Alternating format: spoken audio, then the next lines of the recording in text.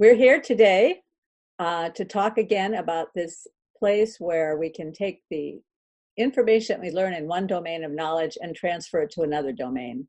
And here to help me today talk about that is Sally Joe, who is an artist. Hi, Sally. Hey. Good to have you here today. Yeah, good to be here. I'm really excited about your project. Cool. Well, I'm hoping you can tell me a little bit about yourself, and then I also want to hear about your journey as an artist, maybe some about your process as an artist and how you think that might connect to something simple like the fundamental principles that govern the universe. Sure. Well, I'm from rural South Dakota. I did 6 years in the military. I've lived in South Korea and England, and then Wow. about 5 states, and those were mostly related to my work. It wasn't like leisure travel. And I have been out of that line of work since 2015. I attended Southern Illinois, or SIUE, Southern Illinois Edwardsville, for school in fine arts, and I have a bachelor's of fine arts with an emphasis in metalsmithing. Not currently doing metalsmithing work because I don't have a shop. And I've done artwork for a really long time, but I've done it seriously since 2015. And I consider my artwork to have three categories. I have investigative exercises, which is where I would do realism studies or studies of other artists or other styles, anything like that. And then I have some work that's aesthetic work that I do, well, I mean, basically for money. Like most recently did a Emerald Coast series because that's where I'm living. And so I did it specifically for tourist sales. Also, it's fun to make just beautiful things for the sake of making beautiful things. But then I have my core work, and all of what we're talking about right now would relate to my core work specifically. My core work usually involves a long meditative process. It's generally started in rough sketches, and it's worked and reworked and transformed over the years. It's where I incorporate what the surrealists would call the internal mythos or archetypal mythos. And when I initially get the impulses to do what I consider to be my core work, it's almost from a non-verbal way of understanding, because I kind of get an image in my head and it kind of almost grates on me until I draw it. And then the first or second or even third or fourth iteration sometimes aren't right. And then sometimes the thing that I started with and this word, like this idea kind of outside of words, has to kind of come into a form that I can really see in my mind. And then once it does, it might take me another like long time to figure out what the words are to it, or maybe it'll come instantly. Maybe it'll immediately have the words. But those are what I consider my really important things. And then sometimes I'm not sure if that's art or if that's visual philosophy now that I've gained more language about it. And if you see me look down a lot, I have a lot of this half noted out because I think very visually. And so if I'm, that's why I had to do a lot of that with my VanderKlay interview too, because if I get quick into a subject, I get kind of stumbly about my words because it's not my first way of thinking about it sometimes. Mm-hmm. Wow. Well, I really appreciate you putting the notes together. And I wanted to tell our viewers, too, that if they want more of your background, that you talked extensively about your journey in an interview with Paul VanderKlay. Do you recall what he called that video if they want to do a search for it? I think it's something like either artist, soldier. or art or military. Soldier, yeah. Artist. Yeah, soldier, artist, I think. Something like that, yeah. So if they search Paul VanderKlay and soldier, artist, they will get more information about your journey. I'm hoping to be on the Sorting Myself Out podcast with Ryan and Merck. Oh, wow. That's really cool. In a few weeks, because I really have liked some of their stuff about integrated personality, and I don't know if they're smack on, but I really appreciate the initiative. And I especially like I like to see young men trying to figure out how to live life well. Yes. This is great. I just makes me so happy. Not that it should specifically be young men, but I I would say I've had more casual friendships with men than I have had women. Hmm. And the state of young men in America has, well, I think maybe even internationally, has been like, it's painful and afflicted, I think, and unnecessarily so. Because if it were necessary, it wouldn't burden you. But it's the unnecessariness of it that just bothers you. Hmm. But that's a side tangent. Sorry. Yeah. Well, I've been thinking about a lot of these things too, just because of the kind of connection that you and I both have in our interest in Jordan Peterson.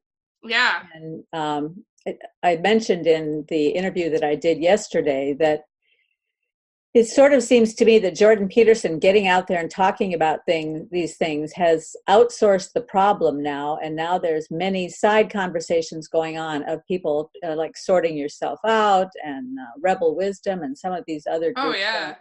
out there working on the problem and talking to people. And I think there's more people out there working on the problem than just Peterson related.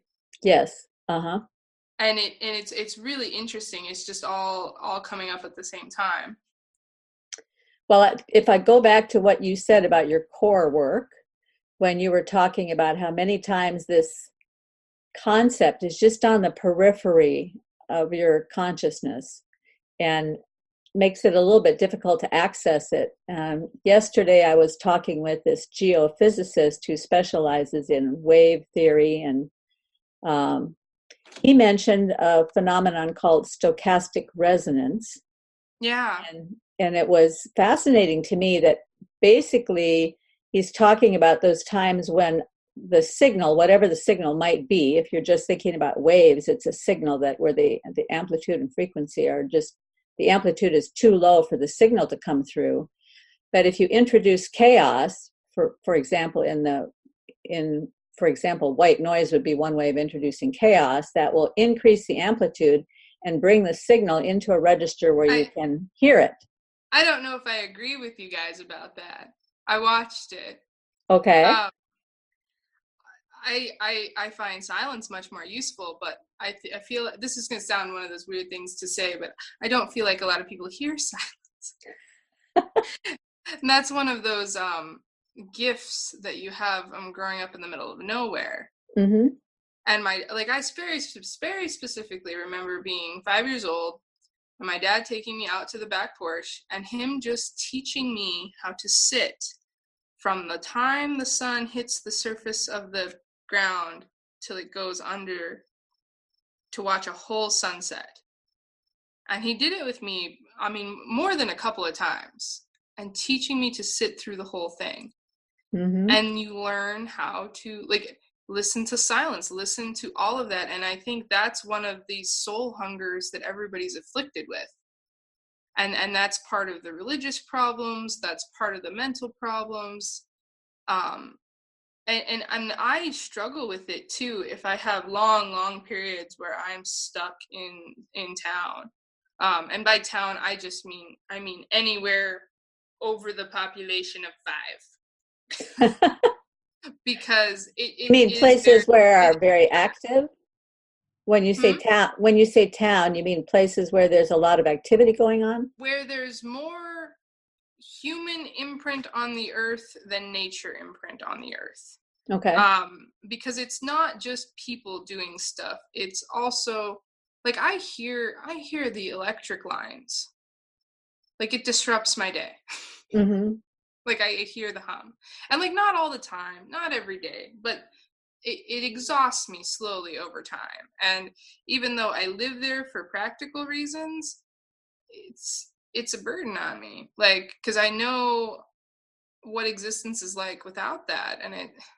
And humans are so much smaller than we think ourselves. We get stuck in these really, really small frames, and people get this desperation from it. And it's don't be desperate, man. There's thousands of acres of desert and field, and we just aren't this cancer on the planet that people think we are. we can live off of an acre. We can. I mean, you have to do stuff to it, but we know how. So, Yeah, I once heard the figure that if you took every, and of course this was 1980, but it wouldn't be too far off now, that if you took every human being on Earth and gave them 3 square feet to stand in, I mean, that's not a lot, but at least, just for numeric purposes, that every human being on Earth would fit within the confines of Fort Lauderdale, Florida. yeah. And I thought, that doesn't sound right. But then I did the numbers, and guess what? It was true.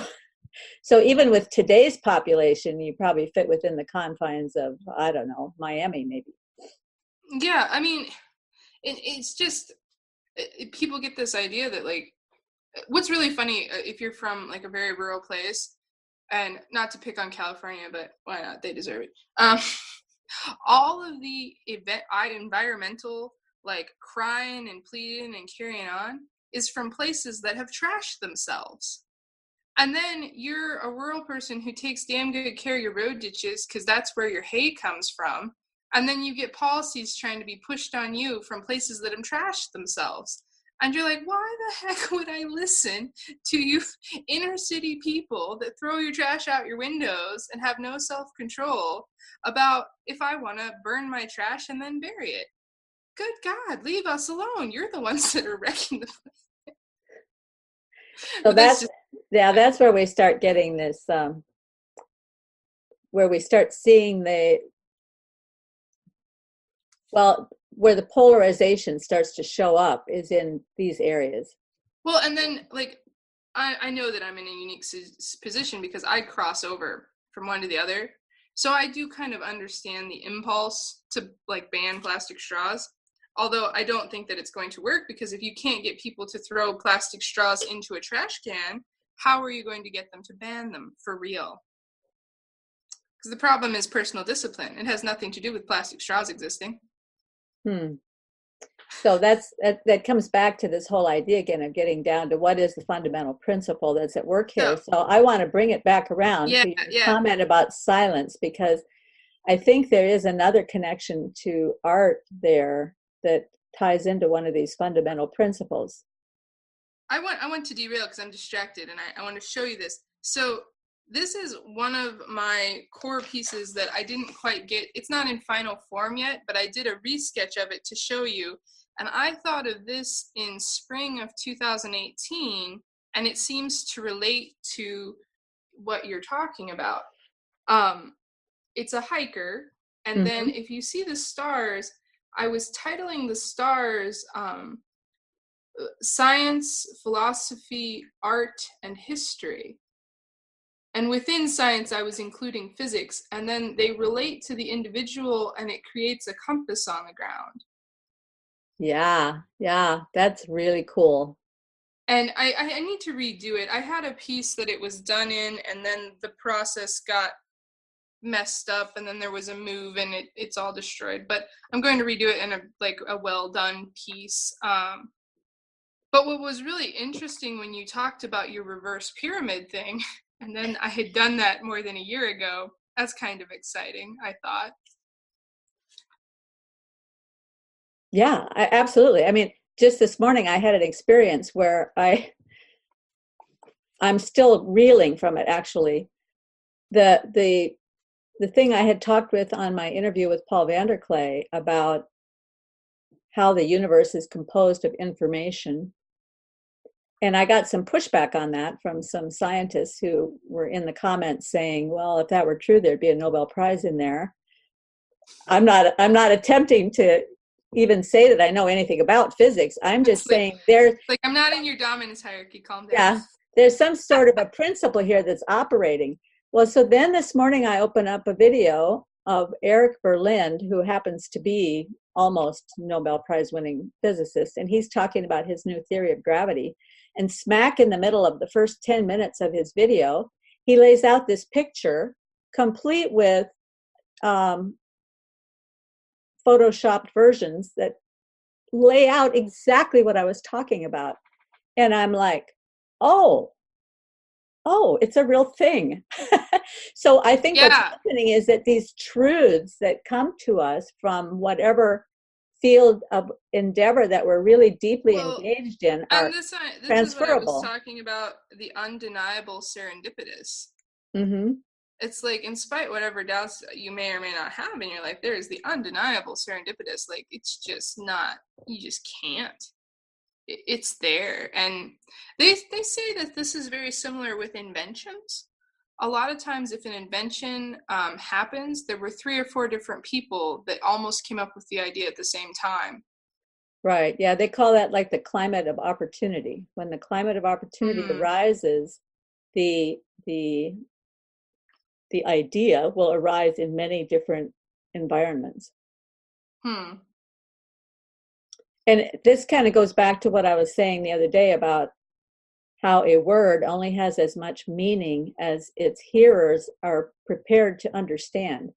So Yeah. words grow in depth to us as we age from childhood until adulthood, and concepts grow in meaning to us, and all of that. Relationships grow in meaning. At least they should. Yeah, theoretically. At least we hope that that's what's happening. So let's go back to your core work for a second. And I still want to explore, I'll let go of stochastic resonance in a minute, but I want to explore this idea of silence not being so. So we have a problem. We have a signal that's not strong enough. One way to amplify the signal is to introduce chaos.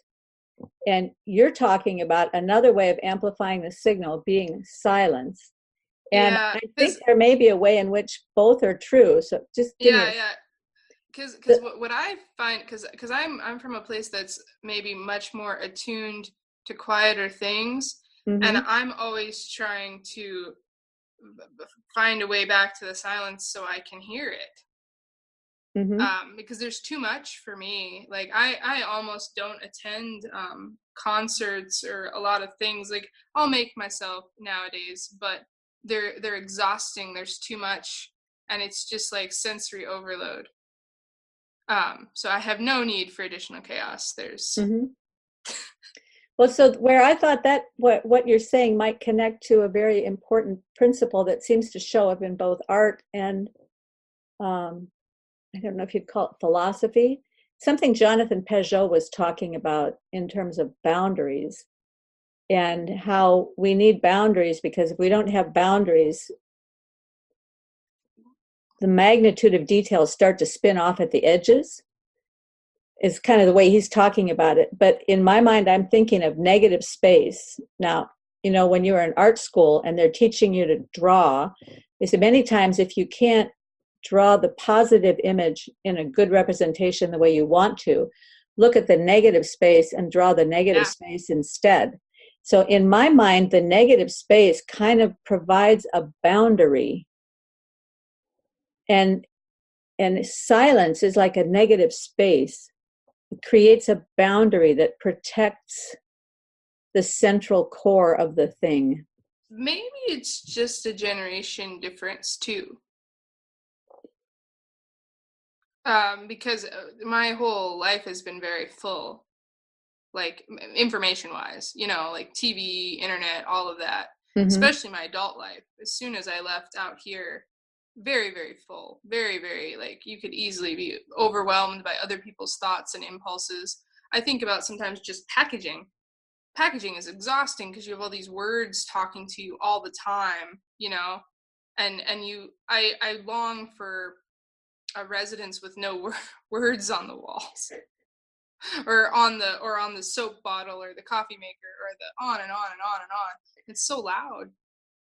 Oh, wow. I never thought about packaging that way, except when I was a child, because I lived in a environment where I didn't have a lot of friends around.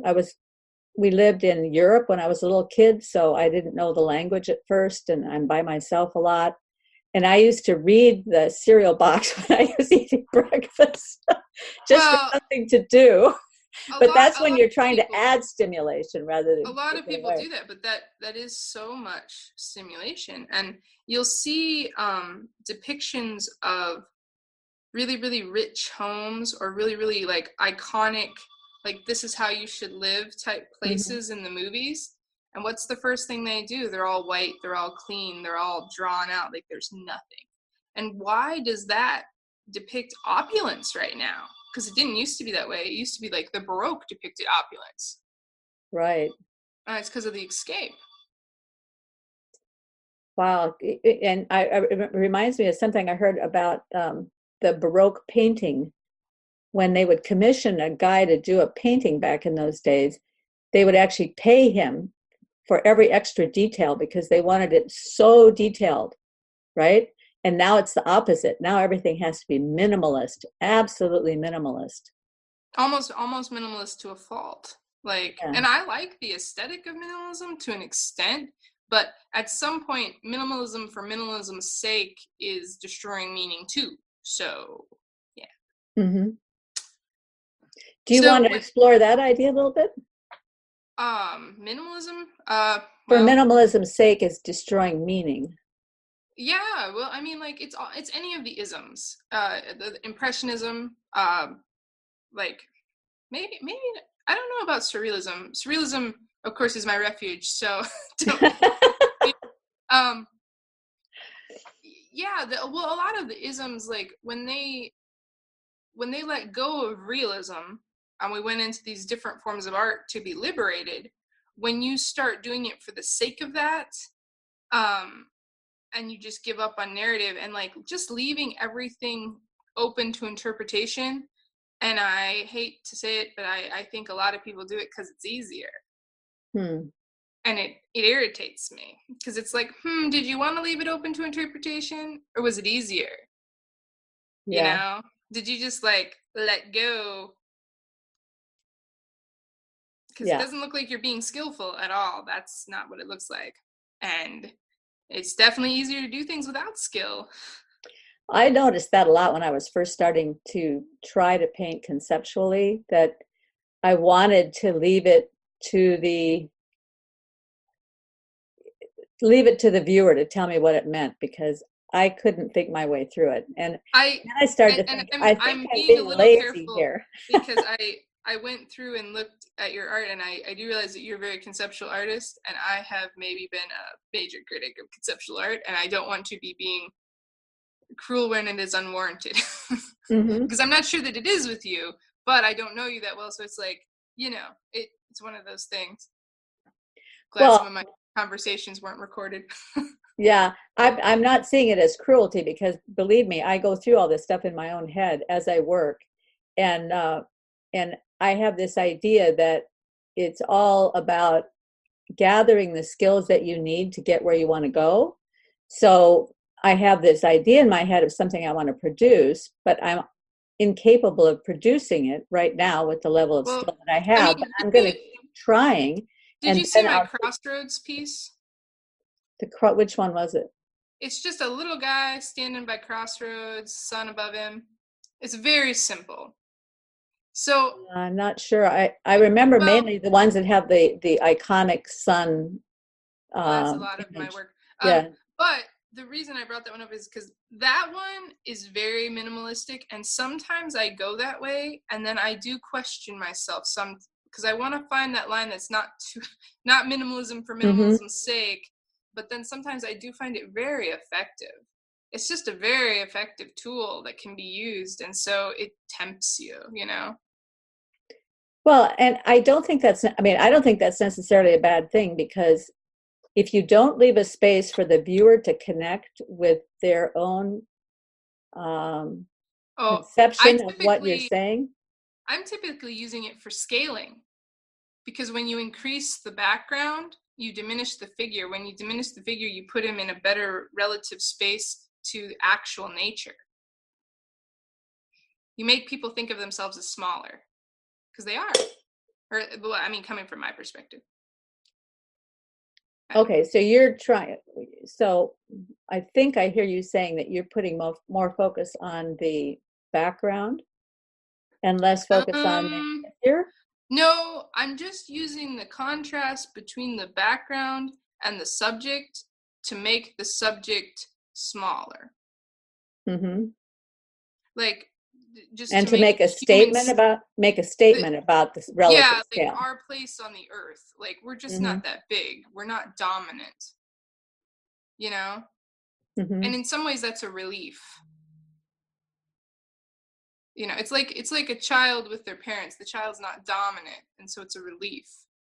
And so that's why the figure in the mountains, the figure isn't necessarily dominant, and it's a relief. Or at least I think so. I don't, I Mm-hmm. don't know. No, I see what you're getting at. Yeah, because children want that sense of not being responsible. I think what happens as we become adults, we can get an overinflated sense of responsibility and start to think that we should be able to fix everything. And the fact that we can't fix everything means that we should get the government to come in and fix everything. Yeah. Yeah. So I wanted to show you this. I thought of this while you were talking to Paul. I hope it. Sometimes when I draw things, it doesn't make them as much sense to the viewer as it does to me in the first go round. That's your cone, and then the lines of the hierarchy are existing on that cone, going towards the point. But And there's many cones. and the infinity sign above it, what is that representing? Well, the infinity sign is, so if you do go and look at that hops vibration, you'll understand, it'll make sense, because they're continuously flowing in and out of each other, and it's a rather lame depiction of the hops vibration, because the hops vibration is a little more dynamic than that, but you got to reduce stuff to make it 2D, you know. Mhm. But it's Was the Hobbes this, vibration the one that Eric Weinstein was? yeah, Okay, yes, uh-huh. that continually flowing in and out of. I didn't realize there was a cone in that one. Well, there's not, but what I'm thinking is the cone is in there as well. Because I did this. So you have the cone by itself, and you've got the religion running through the center, and you've got the other things, because religion like gives you, or religion or philosophy, because they're the same but different, depending on how you're thinking of them.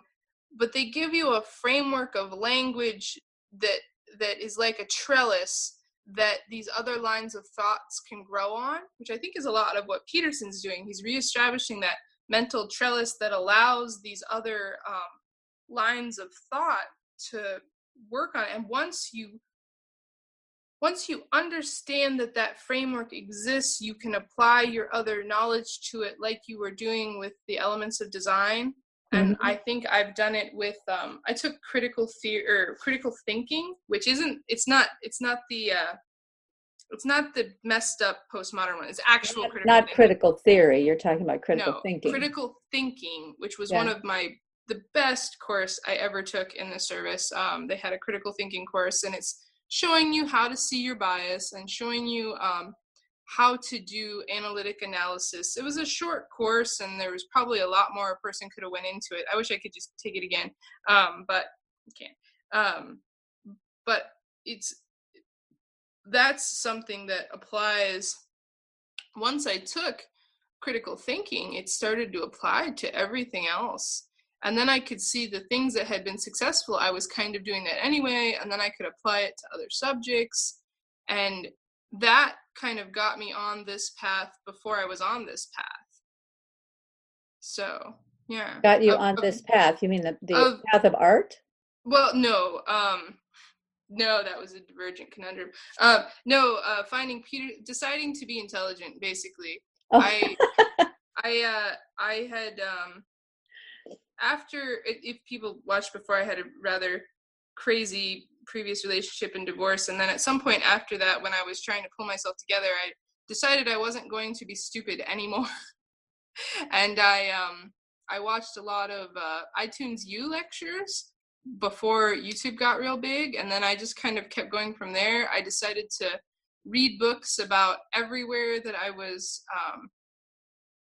supposed to understand for my job, and then when I moved into other fields, I read books about that, and I just started teaching myself a lot, and it was very good. It was a very big change, and it didn't happen all at once. It was kind of slow. but it was a conscious decision. I don't think I knew what it meant at the time. And then it just seems to have never ceased. It's just gotten bigger and bigger. And the more I do it, the more I have the stamina to do it, and the more I want to do it more. And like, now I'm at a point where I wish I could just go back in time and start earlier, because I don't think I have enough life to learn all the things I want to learn. Well, I just woke up 2 years ago, so I really can think, man, I wasted all those years, but I could have been filling it up with all this interesting stuff. I Yeah. didn't wake up all at once. It was slow, and then it was like I didn't even realize I was awake all at once. And then it's just all of a sudden, I don't even know that I realized that I was awake so much as I realized a lot of other people were asleep, and there was no point in dealing with them. I had to keep looking for other people to talk to. Yeah. Oh, so much of everything depends on context. I mean, when not realizing that you were awake until you started thinking about how other people were asleep, but you have a context shift there, and then all of a sudden everything goes into focus because of that context shift. So Pretty much. yeah. Have you looked into any sacred geometry? Sacred geometry. No, I haven't. I'll write it So down. I'll look it up. I'm back and forth on it, because sometimes I think it's all just blah blah blah hippie hooey. Sometimes I do. And then sometimes I'm like, holy cow, it's the most awesome thing I've ever seen. So this is a rendition of Metatron's cube. And it's not normally in these colors. I did this just to make it kind of more understandable on camera. Mm-hmm. And so it's a derivative of the flower of life if you keep expanding it. And within it is supposed to be every Platonic shape. And so there's the cube, there's the pyramid, I can't say them all right, dodecahedral, like all of that different kinds of stuff. And What's it called? Can you tell me the name again so I can write it down? Metatron's cube. Metatron. Okay. Metatron's cube. And I think somehow, and I'm not sure how, but this all relates to that singular point and going in and out of points. And I think you'll at the least, they're visually stunning. Sacred geometry pieces, and they're very old. They've existed in history, and then a lot of people think they have magical powers. I don't really ascribe to that necessarily, but they are very beautiful, and I've been playing with them, trying to figure out how to incorporate them. I've thought about using them for backgrounds. Like this is the flower of life as the sun in a doodle. I'm just trying to see, but this idea of everything coming in and out of one point, just kind of, I'm transfixed by it for some reason. And then it's really interesting what you're talking about, because I remembered at some point in my senior drawing, I had an epiphany, a lot like the Michelangelo and marble thing, where I realized all of the shapes and all of the symmetry and all of that exist on the paper before you draw the line, all of the time, everywhere, always. And it's kind of crazy. And I was thinking about that in terms of, because I did I did imagery analysis. And so the way I look at structures and the way I look at places and shapes is different. And then I was thinking too about people who've been in prison, and they understand the footage of the room differently because they're hyper aware of the size of the space. Okay. And somehow this is related to that, because it's through art you become aware of how different things are related. Like I remember when I was first studying realism, and I was painting a lot, and I wanted to be able to do that classical still life and stuff. And I looked around and I realized how everything could be interpreted as paint. And I just had a day where suddenly I was just seeing how I could paint everything. And that's the same. It's the same as this thought about Michelangelo saying everything is already in the marble. And that's the same as this different lines of knowledge all converging. Well, so Michelangelo, where is that quote? Ah, I'll read it again for the people who missed it yesterday. Not even the best of artists has any conception that a single marble block does not contain within its excess, and that is only attained by the hand that obeys the intellect. And I tied that together with a quote from Nassim Taleb. Nassim Taleb has written a book called Fragile and Anti-Fragile. I didn't realize he was the person who had read that book. I've heard of Nassim Taleb before, and now I'm like, I have so many books I want to read, but that's very interesting. So he was talking about the wisdom and effectiveness of subtraction over addition.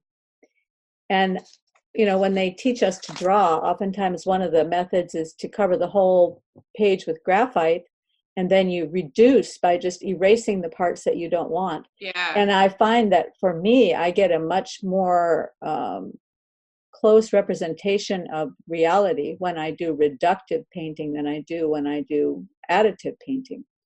So I understand that idea very well, that all the information that's necessary is there.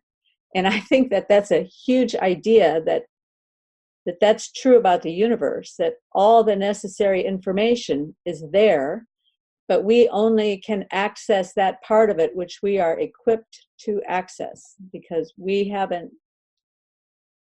not only that we haven't learned enough, but we haven't built out our capacity, or our capacity hasn't been built out enough to be able to receive that knowledge.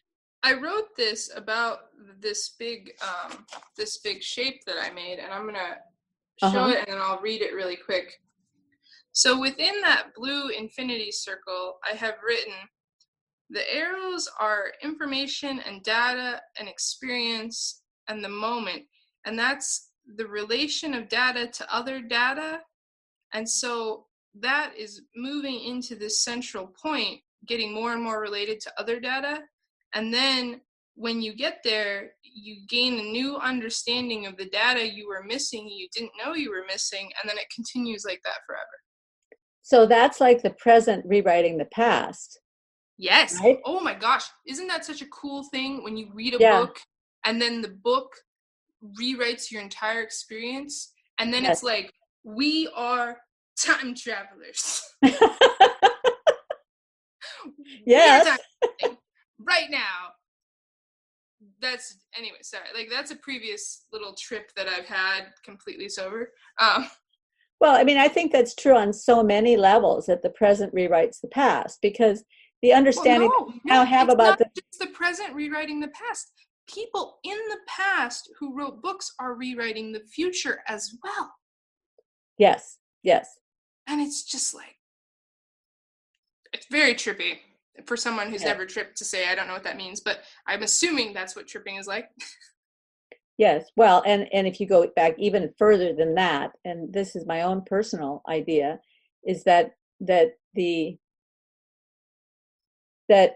Bible, the Old and New Testament, have in them information that is so much deeper and more profound than we can even understand, because we have not yet got to the place where we've gained enough data to understand what's in there. But as we grow in our knowledge of the data that's available in the universe, then our understanding of that also grows. So if I take what I'm learning from quantum physics and I use that, and I go back and I read the book of John, I'm reading it in an entirely different way than I was reading it before. So here's something what I wanted to ask you. What was your initial realizations about getting into math, and where did that crossover, what was your starting point off into that direction? Because I've been interested in math on and off, but I haven't found a good handhold in between the two lines of thinking, really. Well, if I go way back, when I was in high school, I was completely fascinated with math, and so I was going to be a math major. So when I started college, I started as a math major. Screwed around, drank too much, was hungover in most of my calculus classes, and because I had not had the opportunity to have calculus in high school, I was getting it for the first time in college. from an old dude who was very boring and I couldn't understand what he was talking about. And the thing that always bothered me about calculus was that all the other math that I had learned in high school, trigonometry, algebra, geometry, everything works out. It's so beautiful. I used to love logarithms. Back in the day when we had to do logarithms with a book, I loved them.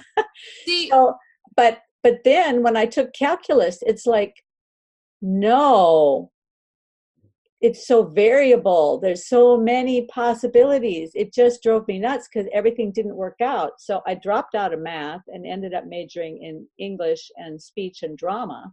And then okay, many years later became an artist. But it's only in the last few years that well, actually, my recent interest in math is from Chris talking to Paul Vanderklay about his excitement about calculus. And I realized when he very was interesting. talking about the See, two aspects of calculus, the asymptote and the maximum divisibility to create I the looked up the solution. asymptote just so I could remotely understand it before we started talking.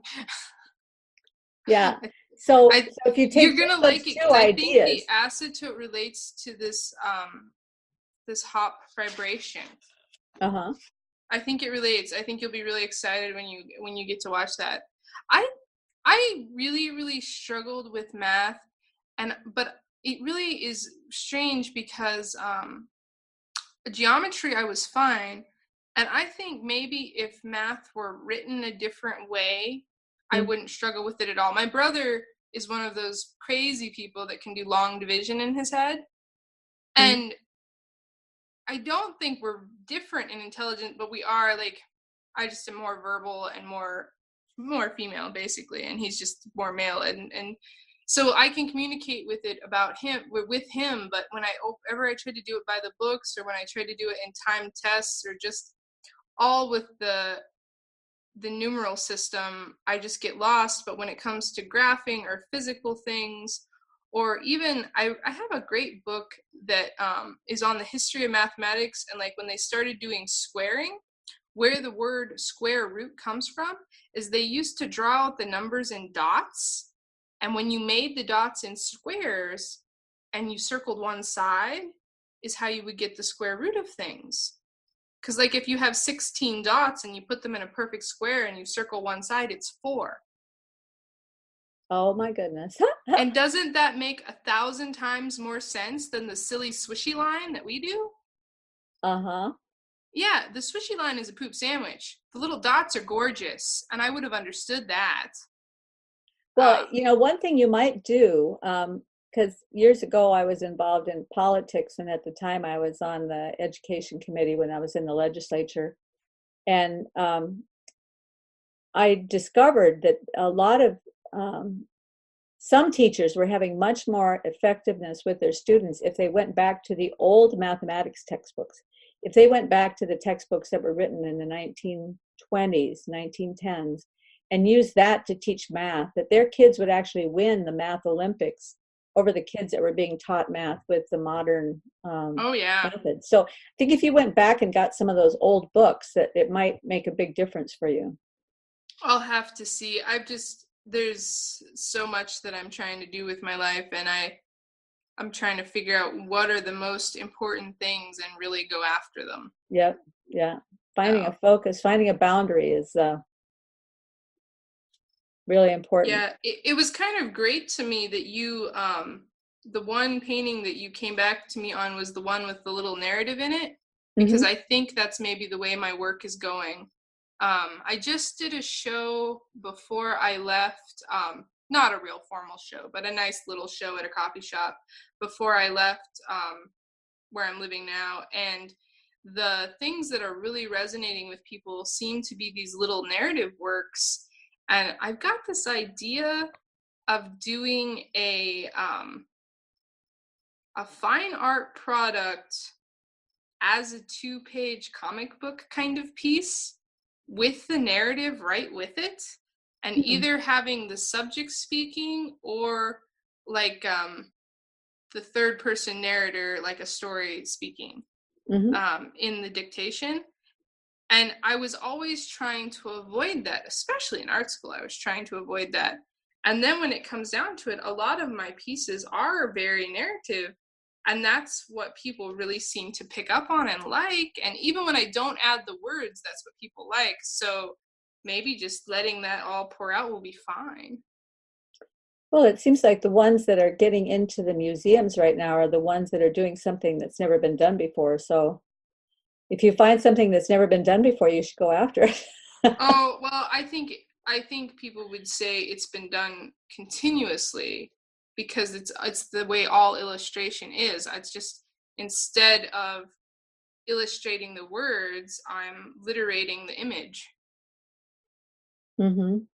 But I don't know. I think the avant-garde it's kind of like minimalism for minimalism's sake. I'm very skeptical. I wonder how much difference there was between my art school experience and your art school experience. I never Because went to art school. oh, okay. That's why there's no Yeah, skepticism in you. I'm completely self-taught. Good, good. That Yeah.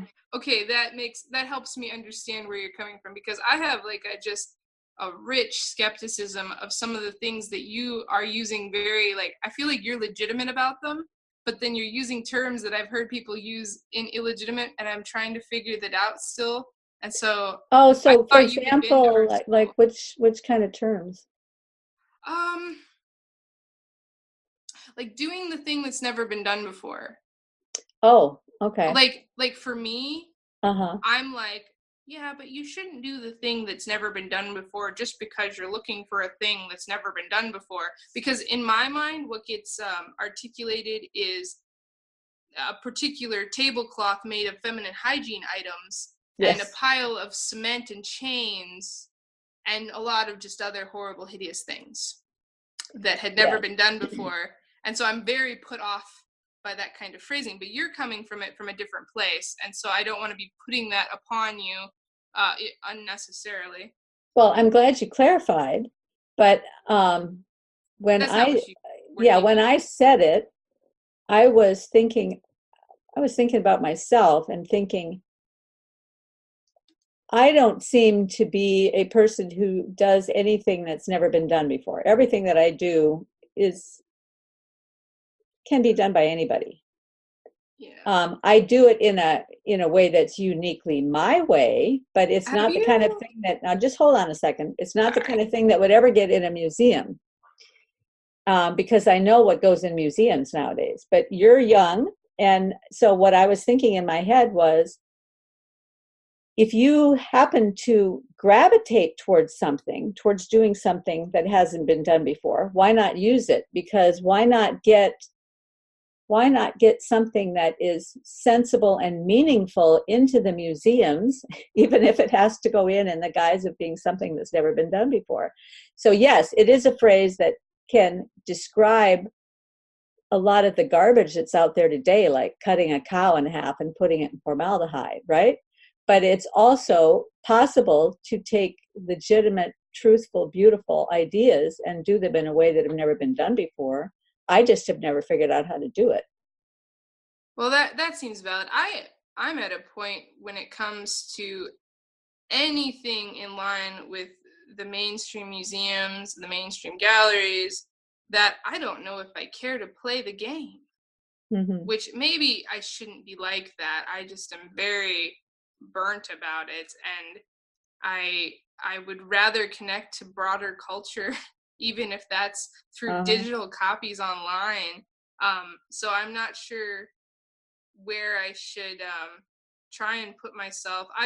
I've tried to be in a few shows, and I've tried to be in different things, and the thing that I seem to find over and over again is the things that get awards or chosen or looked at is people who will play a certain political game or people that know someone. And Uh-huh. my entire faith in that system is just gone. And maybe I'll get it back. Maybe I just haven't found the right places and my experience is limited. So I should hold that in mind. That's just where I'm at with it right now. Well, I certainly understand not wanting to put your faith in the system. I don't want to put my faith in the system. because that's a dead end. But I would hope that you could not go down the route of cynicism, because you have a lot to It's true. you have a lot to You say, don't you have need. a lot to offer, right? So if you get Well, I'm not cynical, going to then you not lose do that. it. I just don't know if I want to. I don't know. The last couple of shows, I looked around at the quality of the work, and the quality just didn't matter at all. And it's such a killer. Like when you put hundreds of hours into something, and because your cause is wrong. Yeah. I don't know. But ultimately, I think you're doing your work for yourself and for your own exploration. And then out of that will arise something that is useful and beautiful for someone else. Well, I sincerely hope so. Yeah. Like I know that's true. I know that at the deepest level, I know that's true about, because here's my theory. Okay. I'm full of theories. Because each of us is composed of this very unique set of experiences, what I call the experiential DNA. It's where you've been and how you've grown up and who your friends are and what books you've read and what songs you've heard and what paintings you've attempted and whatever it is that's created your matrix inside of experience. You see the world through a lens that nobody else does, and you communicate it through a lens that nobody else has. So you need to communicate that into the universe so that all of that, to use the Borg terminology, all that distinctiveness gets added to the collective, right? So it's funny you should bring up the Borg. I love them so much. I understand the horror of them, but then at the same time, when Seven of Nine is seeking that perfection, and she says like, "Oh, that's our God," and then I think about how that overlays with the whole idea of like, what is the truth, and the spoken truth might be like what God is, and how that pulls you together and makes you feel powerful. And it's really interesting because I know that probably wasn't the plan Star Trek had when they portrayed that, but it's kind of funny when you go off into these lines in fiction. You can't help but portray very, very true things, even when you don't want to. It's like the guy who is the producer of the movies of Star Troopers.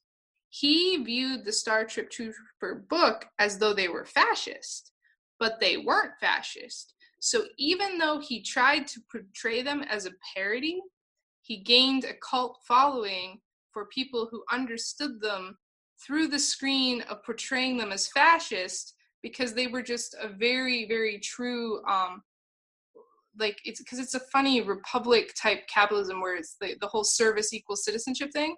So even in his mockery, he portrayed what was good about the book. Oh. On accident. And that's, I find that happens over and over again with things, because even in our fictions, we portray truth, even when you don't want to. Well, and it's totally possible to see a character. So the other day, my daughter and I saw Toy Story 4. Is it a little girl or a little boy that you have? I have a little boy. Okay, so he's not old enough yet to watch Toy Story 4, I assume. I'm so tired of the sequels. But. Yes. Okay. Anyway, I'm just saying, in this story, there's a little girl, and she makes a little toy in her kindergarten class using a spork and a pipe stem cleaner. Okay. She wraps the pipe stem around the spork, and it's got two arms, and then she puts two little googly eyes on it, and she has a little character. And the little spork comes alive with the toys, but he thinks he's trash. So he keeps wanting to run back to the trash, because that's where the pieces were dug out of the trash and then put together to make something.